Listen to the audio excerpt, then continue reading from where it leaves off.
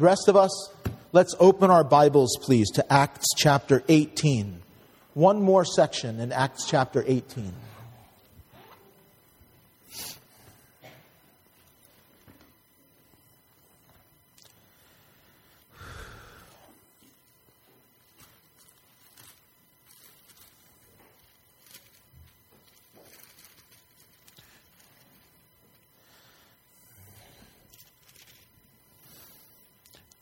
And I'll read from verse 24 to the end of the chapter. Let's pray first. Now, our most holy Lord God, like we just sang in the hymn, these beautiful, wonderful words of life, Lord God, the Holy Scripture, Lord God, which makes us wise unto salvation, which is in Christ Jesus. Your word. This book is your word. And we come, Lord God, now to read, to study, and I pray that you would encourage, teach us, that you would do the work in each one of us that needs to be done. And how amazing is it, Lord God, that you are able to do that? You're looking out in a room, I don't know, maybe 60 people or so in a room, and who knows how many are listening online. And you are able to custom teach each one right where they're at and be able to minister to each one right with it. That's the power of your Spirit in us. You're an awesome and infinite God with capacities to help us just to serve you and become more like you. That's amazing. Also your grace. And we pray that that would be at work in us now. And we thank you for it, Lord. Help us to listen, to receive, to be doers of it. For your glory. In Jesus' name, amen. Let me read this. Now, a certain Jew named Apollos, born at Alexandria, an eloquent man and mighty in the Scriptures, came to Ephesus. This man had been instructed in the way of the Lord, and being fervent in spirit, he spoke and taught accurately the things of the Lord, though he knew only the baptism of John. So he began to speak boldly in the synagogue. When Aquila and Priscilla heard him, they took him aside and explained to him the way of God more accurately. And when he desired to cross to Achaia, the brethren wrote, exhorting the disciples to receive him. And when he arrived, he greatly helped those who had believed through grace. For he vigorously refuted the Jews publicly, showing from the Scriptures that Jesus is the Christ. That's really something else, isn't it? And you remember last week's study, we went through the passage of Scripture right before this, and it kind of just turned into a Bible study because there was essentially one main facet to the whole passage, and we just kind of launched off from there. Well, this week, this passage of Scripture basically becomes like a Bible study as well. But there's more details in the passage that just kind of launch us off.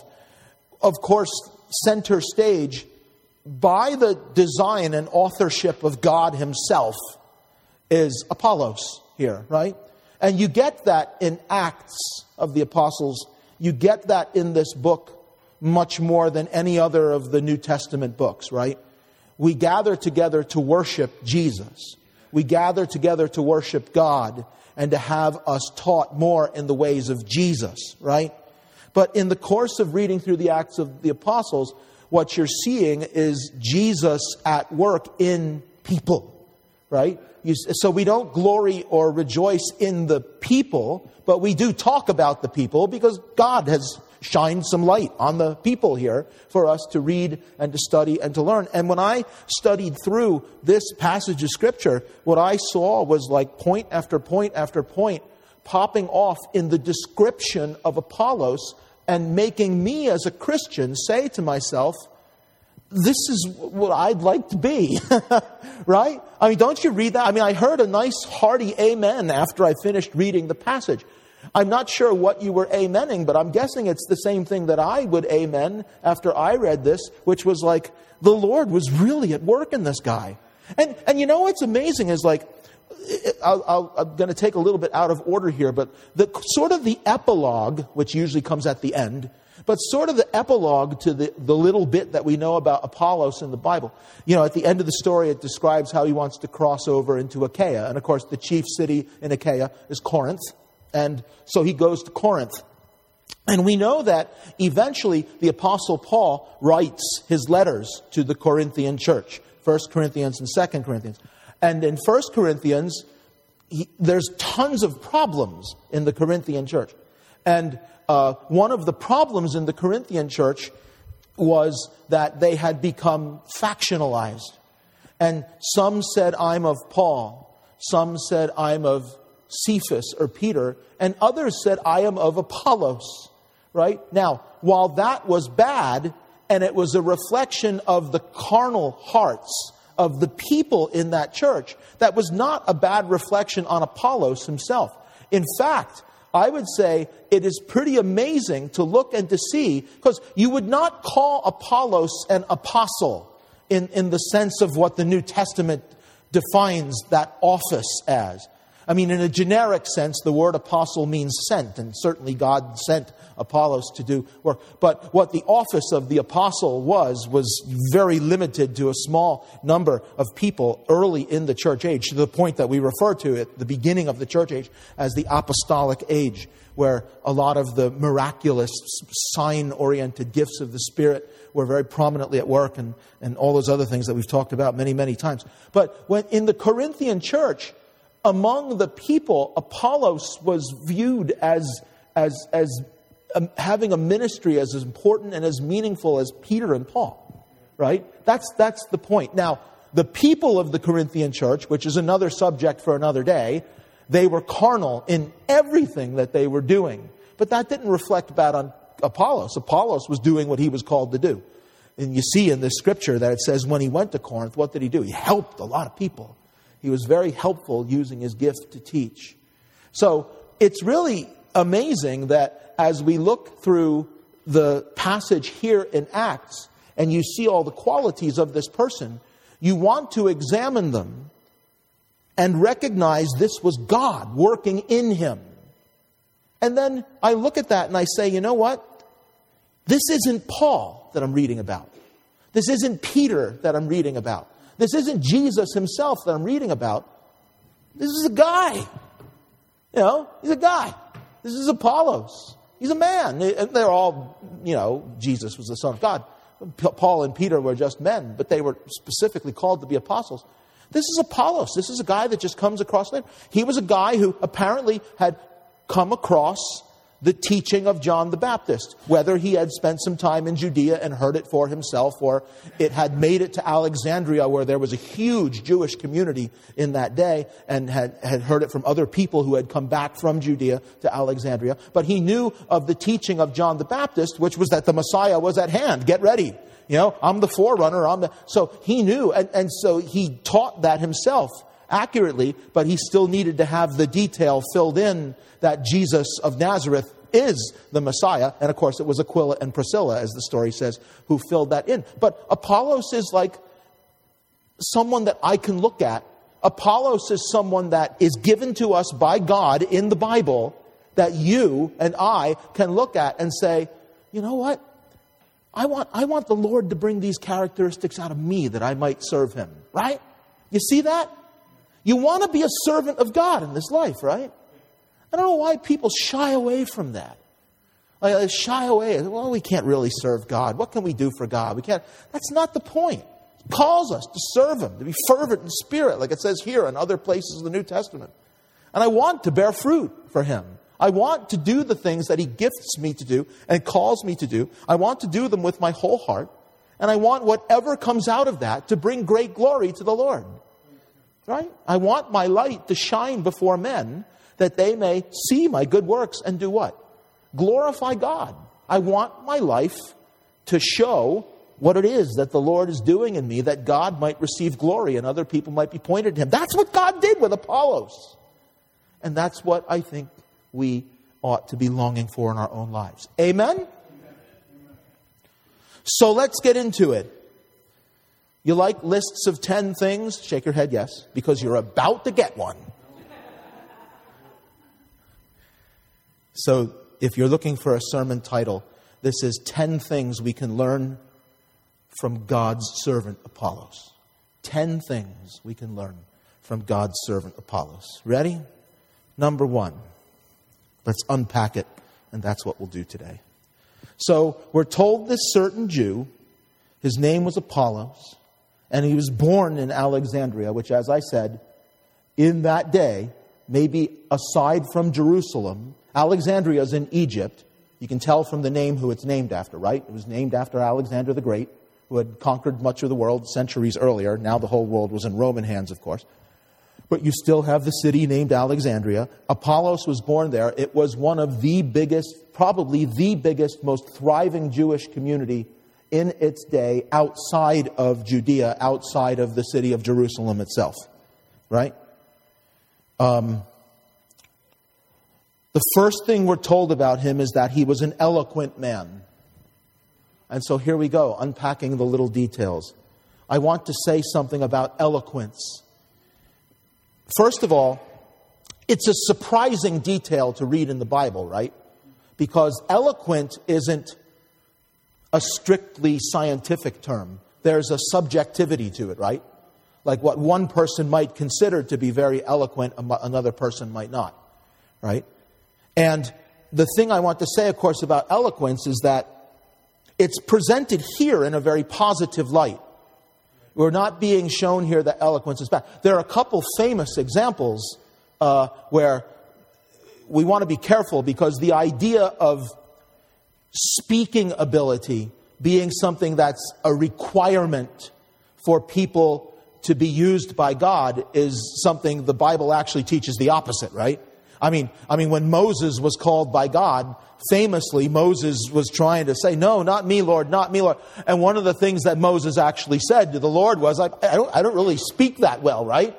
So finally God said, well, okay, here's Aaron, your brother. He'll be your speaker. Now go do what I told you to do, right? So, and then the Apostle Paul, when he writes to that Corinthian church, in 1 Corinthians chapter 2, when Paul writes to that Corinthian church to refute their sectarianism and their carnality, he says, when I came to you, I did not come with excellence of speech, but I came with the power of God. So Paul, when he writes to them to try to persuade them that their sectarianism and their carnality was evil, downplays like the role of eloquence. And maybe some of the sectarianism was Paul didn't think of himself as being particularly eloquent, which would be shocking because when you read his writing, it's like it's very, up there as far as I'm concerned. But there you go with the subjectivity again. But we're told that Apollos was eloquent. So maybe there were just people that are like, well, we really like listening to Apollos, and they got real carnal about it. Who knows? Maybe that's what it was about. But I want to just show you that the description of him being eloquent here is something to actually give some thought to. Just two things that I want to share. Well, first of all, I do think that how we say things matters. Right? It's biblical. And that's one of the first things I want to say. Is Colossians chapter 4. Here comes the Bible study part. Ready? If you want to write, I'm not going to make you turn to it, but if you want to write these things down and look them up later for yourself, it's a nice little study for you. Ready?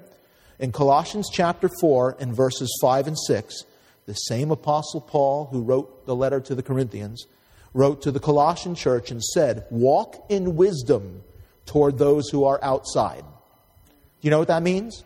That means how you live must have wisdom applied to it. And when he says those who are outside, he's talking about unbelievers.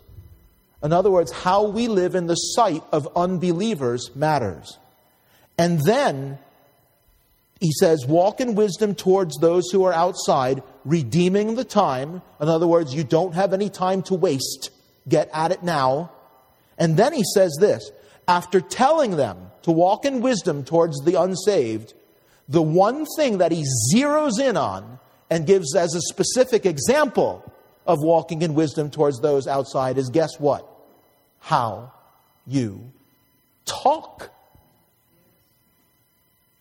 Verse 5, Colossians 4, walk in wisdom toward those who are outside, redeeming the time. Let your speech always be with grace.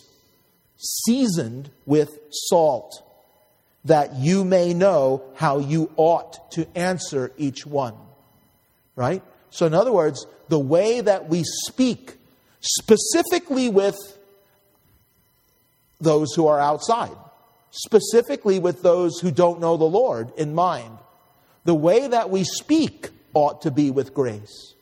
The way that we speak ought to be seasoned with salt. And there's a number of things that people say about the seasoned with salt.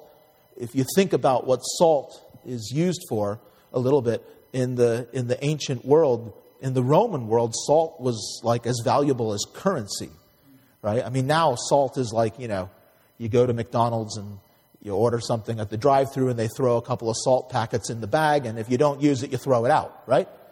Not so back in the day. Salt was extremely valuable and hard to come by. It was a commodity for the rich. And salt does what? It preserves, right? Salt was a common preservative. Salt was something that would season food to make it taste better, right? So salt would have that effect. Look, our words, how we speak, ought to be seasoned like that. Our words ought to be like a preservative. Our words ought to be like good flavoring. Our words ought to be valuable, not wasted, not coarse, not rough. Now look, I'm not saying you need to sound like, a Harvard professor in everything that you say or anything like that. We can't all sound like Charles Spurgeon, for example, preaching. But you can kind of think about this and pray about this and work on this. How you speak in the community matters. Apollos, we're told, was an eloquent man.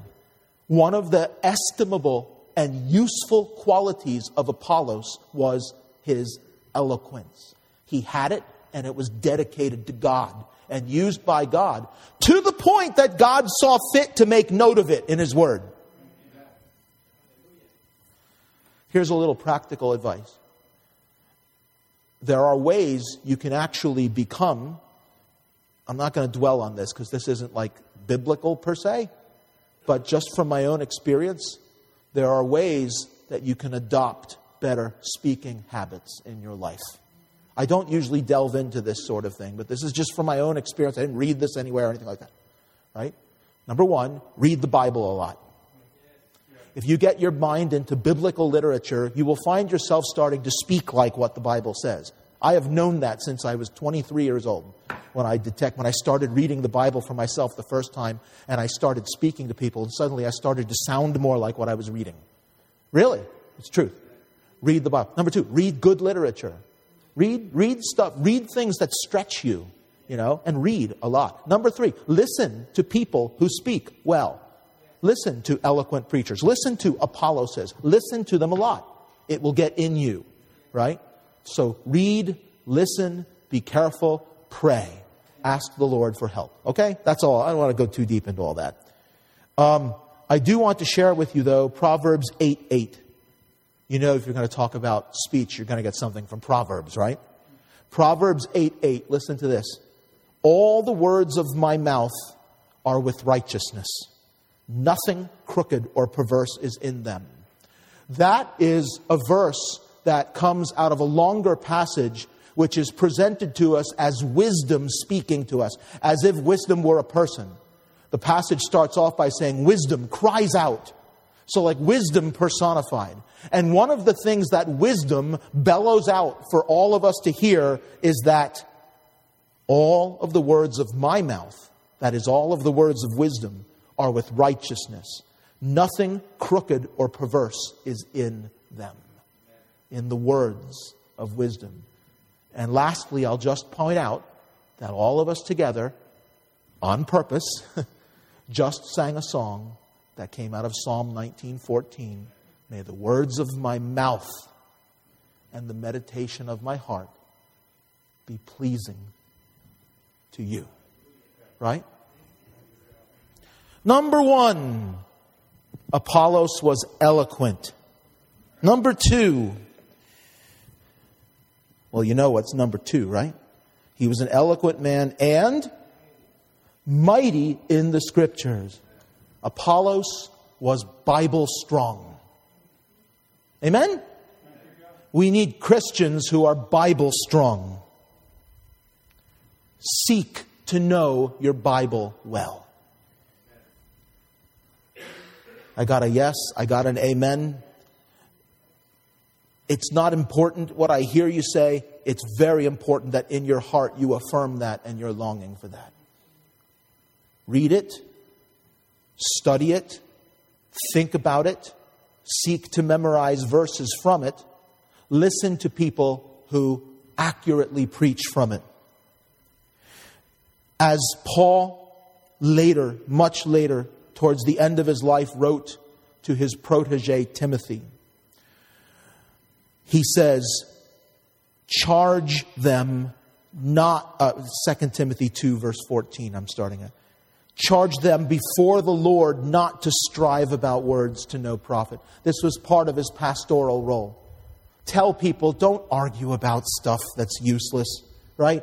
Charge them before the Lord not to strive about words to no profit, to the ruin of the hearers. And then he tells them, be diligent to present yourself approved to God. A worker who does not need to be ashamed, ready? Rightly dividing the word of truth. I learned from listening to John MacArthur years ago that phrase, rightly dividing the word of truth, what it means is to cut it straight. Like a carpenter would lay out a piece of lumber or something and you got one shot at cutting that thing, to the right way. If you cut it wrong, you might mess it up and lose the piece of lumber. Listen, rightly divide the word. Cut it straight. He tells Timothy what? Be diligent to show yourself approved to God. And look, this is the point. The measure, listen everybody, the measure of whether or not Timothy was approved to God in what Paul was talking about. He's not talking about salvation. You're not saved by doing anything. You're not saved by being a good Bible student, right? You're saved by God's grace through faith. We know that. But in his ministry, if his work, if his labor, if his life, how he was living it out was going to be approved by God, the thing that he needed to do, the proving ground was rightly dividing the word of truth. He had to be diligent to be able to rightly divide the word of truth. And in order to do that, what did he need to do? Study, study, study, study, study. The old King James actually translates that, study to shew thyself approved unto God, a workman who needeth not to be ashamed, rightly dividing the word of truth, right? So it actually uses the word study because the idea of diligence and study are basically the same thing, right? Amen? You know what happens when you study your Bible hard? You know what happens when you study your Bible consistently for a long time and you stay faithful at it and you don't give up, you press on, you become Bible strong. And the church doesn't just need people who give lip service to their love for the Bible. The church needs people, listen, the lost generation around us needs people who are Bible strong. Apollos was mighty in the Scriptures. I want to be mighty in the Scriptures. I want you to be mighty in the Scriptures. And this is Apollos. He's a guy. He's not Paul. He's not Peter. He's not Jesus. He's Apollos. And he's mighty in the Scriptures. Why not you? No reason. Draw near to God and He'll draw near to you. That's what James says. You press into God, He'll press right back. Hallelujah. All right, that's the second. See how this goes? Here's number 3. So he's an eloquent man. He's mighty in the Scriptures. He came to Ephesus. Now let me just stop on that. This isn't like one of the points on the list, but let me just to make sure you understand. He comes to Ephesus. If you remember from last week, the itinerary of Paul took his leave. There's revolving doors going on here, and these guys are trading places, basically. Paul leaves Corinth, and he sails to Ephesus. And when he comes to Ephesus, he goes into the synagogue at Ephesus. And he preaches and teaches a little bit in the synagogue. And they beg him to stay, right? But he says, no, I can't stay, because he needed to make it to Jerusalem because he had had his hair cut off at Centria because the period of some vow that he had taken had ended. So he needed to go to Jerusalem, right? And so he leaves Ephesus, but as sovereign God would have it, what does he do? He leaves Aquila and Priscilla at Ephesus. Because obviously when he went into the synagogue at Ephesus, he began to preach and teach in the synagogue, and some of the people there had believed. And some of the people said, man, we want you to stick around and show us more of this, right? And he's like, well, I can't, but he leaves Aquila and Priscilla there. And don't you know that Aquila and Priscilla are going to become a big part of this story, as we've studied before. And then, of course, just to follow the whole thing up, so Apollos is going to walk into a ministry that began with the Apostle Paul and has like his deputies, if you will, Aquila and Priscilla staying there. And then eventually, at the end of the story, Apollos is going to go to where Paul was in Corinth and become strong in the church there. You see how the Lord is doing all that? He's moving Paul around and he's raising up Apolloses to continue the work that he started. That's how the Lord will work. Hallelujah. So, verse 25. This man had been instructed in the way of the Lord. Stop there. Now, this is a little bit different than the previous point, though they're related to one another. He was taught. He was instructed in the way of the Lord. That is to say, he had learned, right? The idea of studying your Bible is something that requires a lot of you. The idea of being well learned in the Scriptures involves being in the right place and among the right people that you might learn from them. God, the Holy Spirit, meets us and lives in us and teaches us. So when you read your Bible and study your Bible, the Lord is at work teaching you. But remember, like we read the verse last week from Ephesians that talks about how God gave some to be apostles, some prophets, some evangelists, some pastors, and some teachers for the edifying of the saints, for the building up of the whole body. It talks about until we all come together in the unity of the Spirit, right? And then we're supposed to endeavor to keep that. So God puts those things, God calls those people and puts those people in place where? In the... So church becomes an important thing, right? Now, we don't have record of Apollos really being part of church yet. Apollos, in his knowing of the baptism of John, it seems that what Apollos' thing is, he goes to synagogues. He's part of the synagogue in Alexandria. He comes to Ephesus and he ends up in the synagogue in Ephesus, right? And he goes and he's trying to, in the synagogues, among the Jewish people in the synagogues, he's trying to teach them and convince them that the words of John the Baptist are true. The Messiah is at hand. We need to repent and get ourselves ready because the Messiah is at hand. He's doing this without knowing about Jesus yet, right? So, but the important thing is this. Relevant to this point, he had learned that. Either he himself, as I said before, we're not told, had been in Jerusalem, not Jerusalem, but in the region of the Jordan way back in the day, a few years, not more than a few years before this, and had heard John the Baptist preach himself, or in this thriving Jewish community in Alexandria, someone who had also heard of John the Baptist's teaching came, and the word of John the Baptist's teaching was spreading among the Jews of Alexandria. But in one way or another, he put himself under the teaching of whatever teaching body, the synagogue, that he was part of. You and I need to do that as well. You follow that? He was instructed in the way of the Lord. You need to be in your church. You need to be part of a good Bible-believing church. You need to be learning the Word of God in a good Bible-believing church. In Colossians chapter 2, Paul writes and says, As you therefore have received Christ Jesus the Lord, so walk in Him. Ready? Listen to this. Rooted and built up in Him and established in the faith, ready, as you have been taught, abounding in it with thanksgiving. Paul writes to the Colossian church and tells the Colossian church, just like you received Christ the Lord, you need to be built up in Christ the Lord, just like you've been taught. To be taught is an important part of being a Christian, especially being a Christian who's going to be fruitful in serving the Lord. And Apollos was taught. All right, what's next on the list? You follow this? This man had been instructed in the way of the Lord, and now the next thing is being fervent in spirit. Stop there. You see all these details we're being told? We're getting all this insight into the character, into what God was doing in the inner man in this guy. It's not just a single sentence that says, now, Apollos came along and he wanted to go to Corinth, so they spent a little time with him and then they sent him to Corinth. And that was the end of it.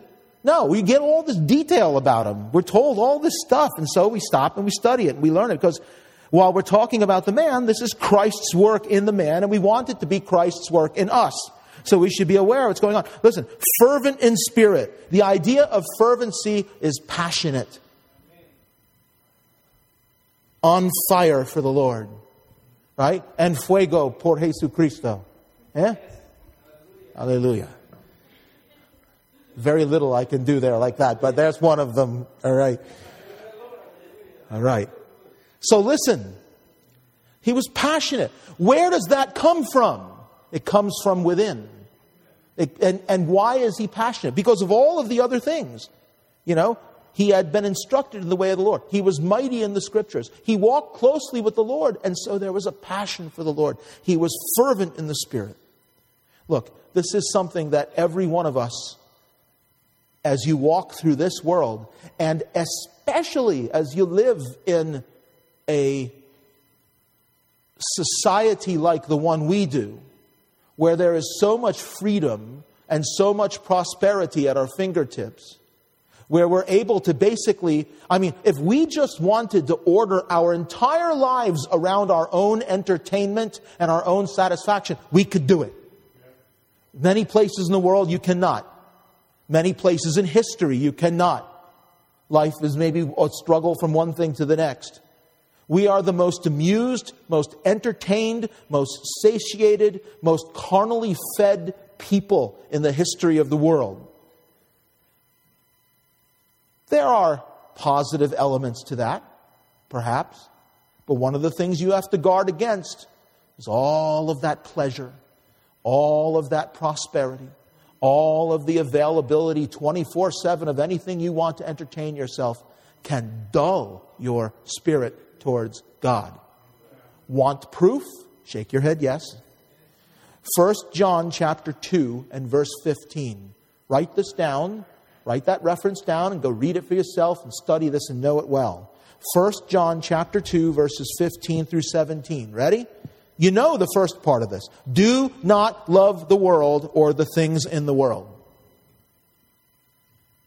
Right? Here's what it goes on to say. Do not love the world or the things in the world. If anyone loves the world, ready for this? The love of the Father is not in him. Exclusivity of territory. God doesn't share his turf. For all that is in the world, the lust of the flesh, the lust of the eyes, and the pride of life, which is basically American existence 24/7, is not of the Father, but is of the world. And the world is what? Passing away, and the lust of it. But he who does the will of God abides forever. And I read that with no smugness or no aha or anything in my spirit. I read that as a man who seriously has to examine himself. And I read it to you as someone my brothers and sisters, dear people who also need to examine themselves. The love of the world and the things of the world is not of God. It squeezes the love of God out. And to the point concerning Apollos, he was fervent in spirit. I would like to be fervent in spirit towards the things of the Lord. But if I love this world and my life is about just chasing after pleasure, amusement after amusement in this life, if that's all my life is about, how can that fervency of spirit abide in here? That's why the Scripture warns us concerning God, sovereign God, the Holy Spirit who lives in us, to not quench and to not grieve. You understand? But rather to be filled. To be filled with the Spirit and to be filled with the love of the things of this world are complete opposites from one another. That is why Galatians, as we studied recently, says, walk in the Spirit and you won't fulfill the lust of the flesh. The opposite is true. Walk in love for the pleasures of this life and you will fulfill the lust of the flesh. You follow? Where are the serious Christians? Listen, it's not that any of us is invulnerable to falling into this. That's why it's written in the Bible, a book that is written generally to all Christians. Not trying to point anybody out, single anybody out, zero in on any group of people or any particular people. Speaking generally to all Christians. The Proverbs writer says, guard your heart with all diligence, because out of it flows the issues of life. Amen? You know that. I've quoted that verse 100 times from this pulpit over the years. And it never stops being true. All right. So Apollos was fervent in spirit. Now, before I read, that was already 1 through 4. Now here comes number 5. And number 5, if you read, it says that he spoke and taught accurately the things of the Lord, though he knew only the baptism of John. Now, I already described what that meant, but there is something else that needs to be pointed out about that, which is what? If you look at the first 4 things, he was eloquent, he was mighty in the Scriptures, he was instructed in the way of the Lord, and he was fervent in spirit. May I suggest to you that those things are no good if they are not what? Employed, used, walked in, right? What good is eloquence? What good is Bible strength? What good is all the learning in the world? And what good is all the passion in the world if it is not channeled into action? And so the 5th point concerning Apollos is his eloquence, his Bible might, his learning, and his fervency of spirit. He used it all. He abounded in it. He saw everything that God poured into him as belonging to God. He was what? He was a steward of the things that God had given to him. And look, there's a great example for all of us. We are stewards of God's blessings. Colossians 1:10. You know, the beginning of the book of Colossians, Paul offers this prayer for the church. And I've actually prayed through that prayer many times myself. Just going through it from memory, thinking of you, very often praying for you and praying for the ministry of this church many, many, many times. One of the things that he prays for the people of the Colossian church is that they may walk worthy of the Lord, fully pleasing Him, being fruitful in every good work and increasing in the knowledge of God. In other words, part of his prayer is that they would fully please Him and be fruitful in every good work. That is, like Apollos, Paul prayed for the people of this church that whatever the Lord had blessed them with, whatever the Lord had given to the people of this church by way of gifts or abilities or resources, that they would employ it all in the service of God, that they might be fruitful. That's what Apollos did. That's what it says. It says, after describing his eloquence, his scripture might, all of his learning, and all of his fervency of spirit, we're told that he used it. He spoke and taught, accurately the things of the Lord, though it was incomplete. like up to the level of what he knew, which was about Messiah, but not knowing that Jesus was that Messiah. He only knew the baptism of John, it says. Up to the point of what he knew, he put it to work. There's something else the church needs. There's something else the ministry of the gospel needs.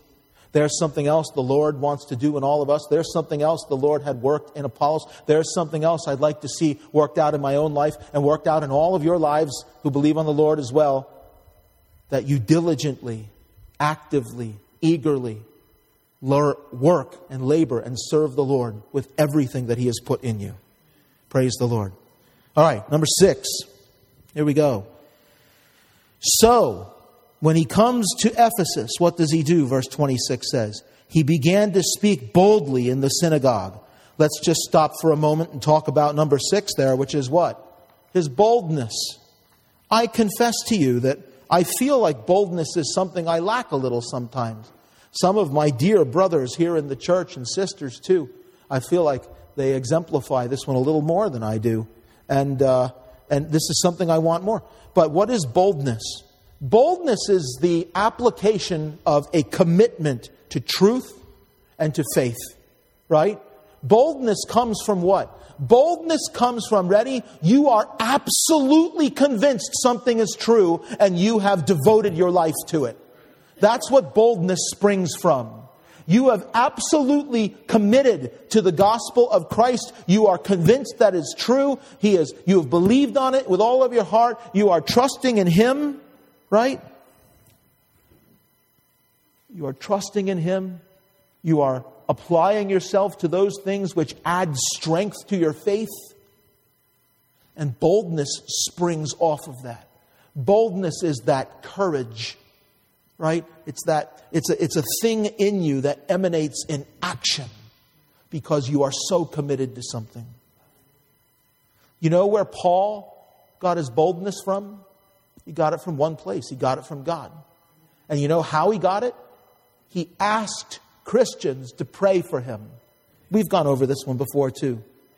Yeah, I've been preaching here almost 20 years. I have to stop saying we've gone over this one too, because I think we've gone over, at least in the New Testament, we've gone over just about everything at some point in some arena, somewhere, all right? So you get it. So we're just being reminded of things at this point, okay? Ephesians chapter 6 and verse 19, he talks about this prayer request. He says, I want you to pray for me that utterance, that is, that I would open my mouth. Utterance may be given to me, that I may open my mouth boldly to make known the mystery of the gospel, for which I am an ambassador in chains, that in it I may speak boldly. Boldly, twice in the prayer requests. It's not that he's asking for, give me the words to say.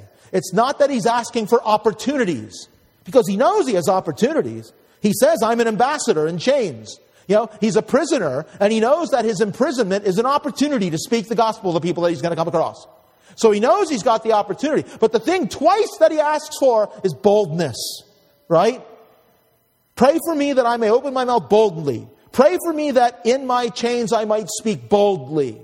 What is boldness? It's that commitment to something to the point where you act on it, act on it, act on it. With all the strength of your life that God gives you. With the gospel. Apollos was bold. That's a bold thing. To walk into a synagogue in a town that's not your hometown. To walk into a synagogue in Ephesus. We're told he was born in Alexandria. So he walks into the synagogue in Ephesus and starts talking about John the Baptist's preaching, which was basically pointing ahead to Jesus without actually naming Jesus and describing who the Messiah was. That's pretty bold, right? Now, the Apostle Paul had already been there and laid the groundwork. So now here comes Apollos talking about it. And guess who's sitting there in the audience listening? Aquila and Priscilla, who know the rest of the story from the Apostle Paul, right? That's the next point. Point number 7. When Aquila and Priscilla, when they heard him, they took him aside and explained to him the way of God more accurately. So what's that?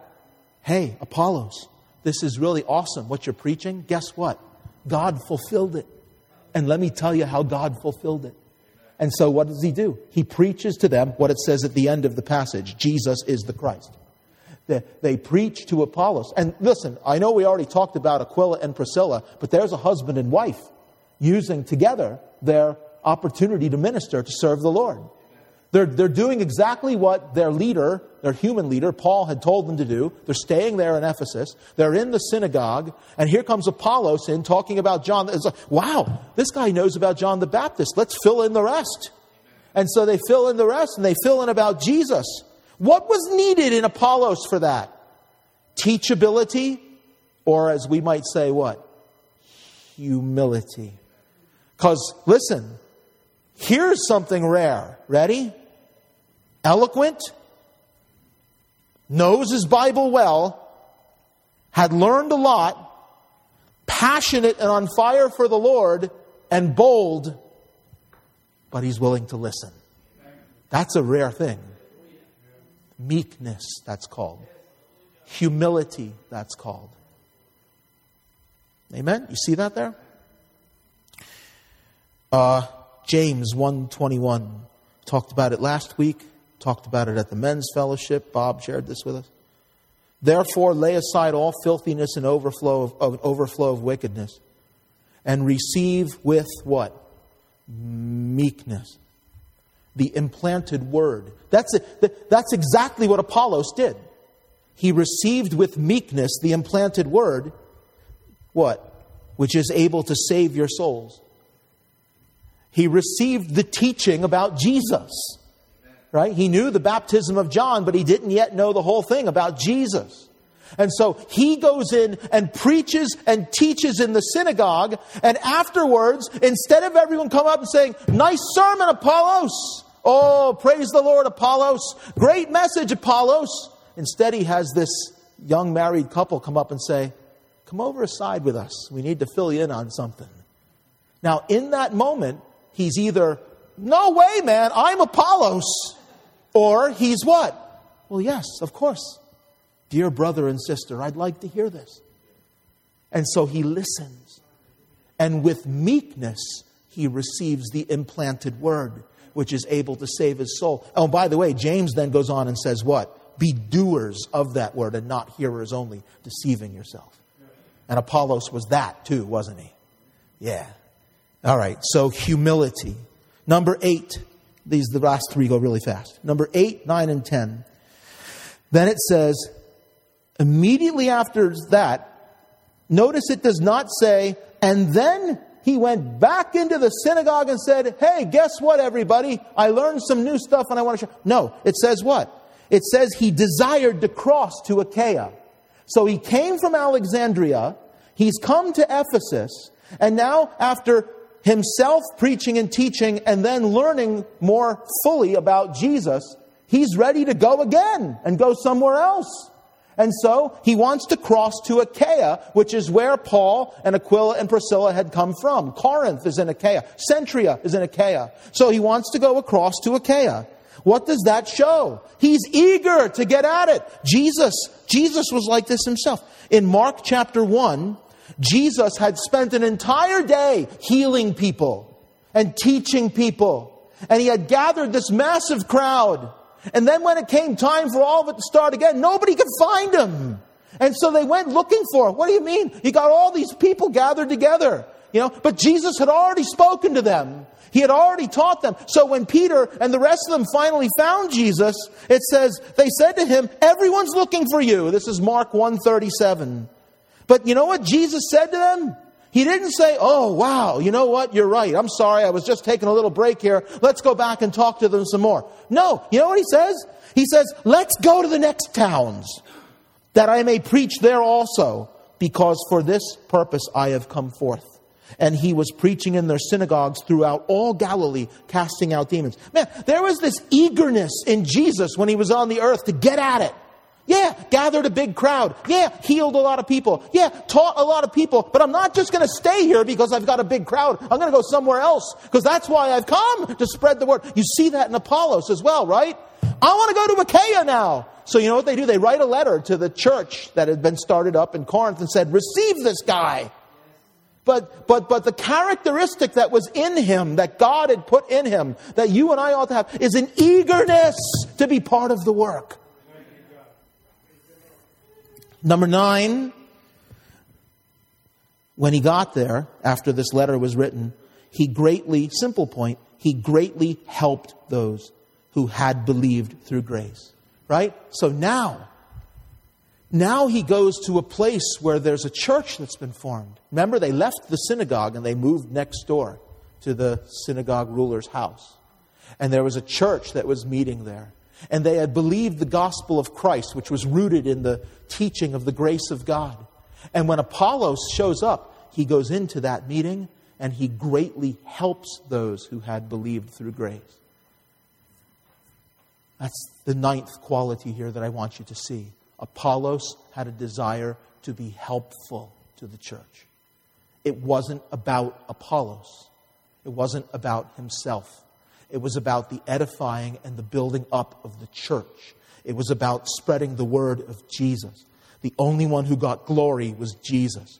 It wasn't about Apollos' own agenda. What a simple but powerful way to describe someone who's truly serving the Lord. You know what? They are so helpful. It's just a simple thing.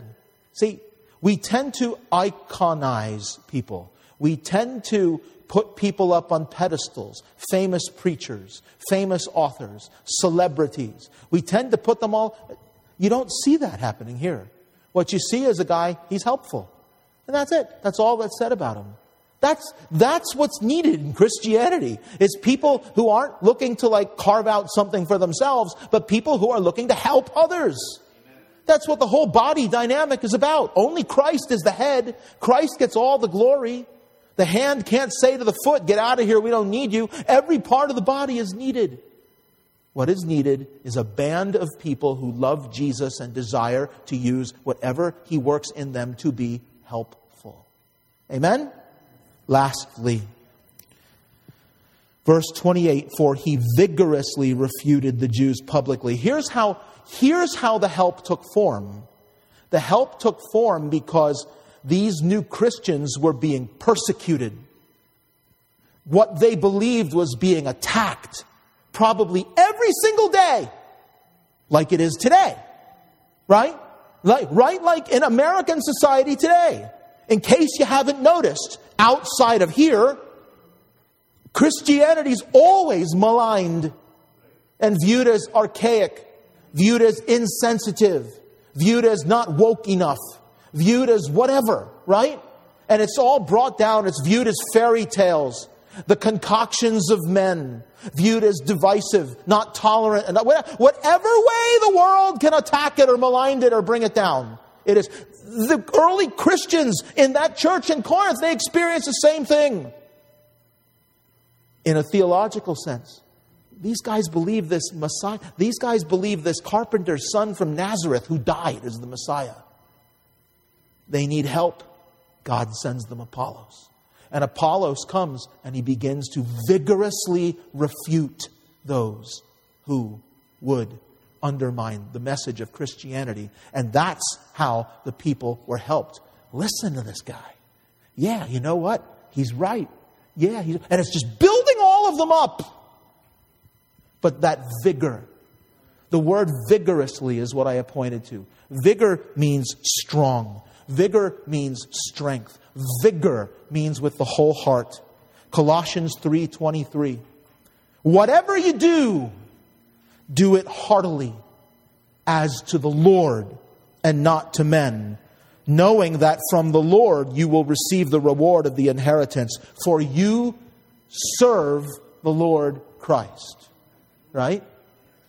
You don't think we serve the Lord? Right there you're told we serve the Lord Christ. He vigorously devoted his strength to serving. All right, what's the final picture of Apollos then? He was eloquent. He was mighty in the Scriptures, Bible strong. He had been taught much in the Lord. He was fervent of spirit. He used all of that to serve the Lord. He was bold. He was humble and teachable. He was eager to work. He was helpful, and he was vigorous. Man, I read all of that in preparation for this and studied all that and thought to myself, I'd like to be that. And then I realized this isn't like an apostle that's being talked about. This isn't like Jesus that's being talked about. It's just a guy. It's a guy who loved the Lord, was humble before the Lord, trusted in the Lord. And God, by that same sovereign grace that saves us, God, by His sovereign grace and power, worked all of that in this man.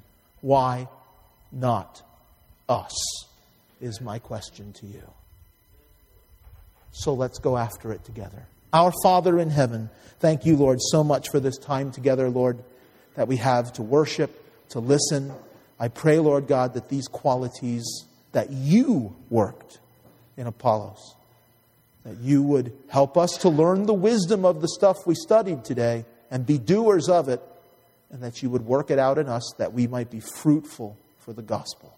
In Jesus' name, amen.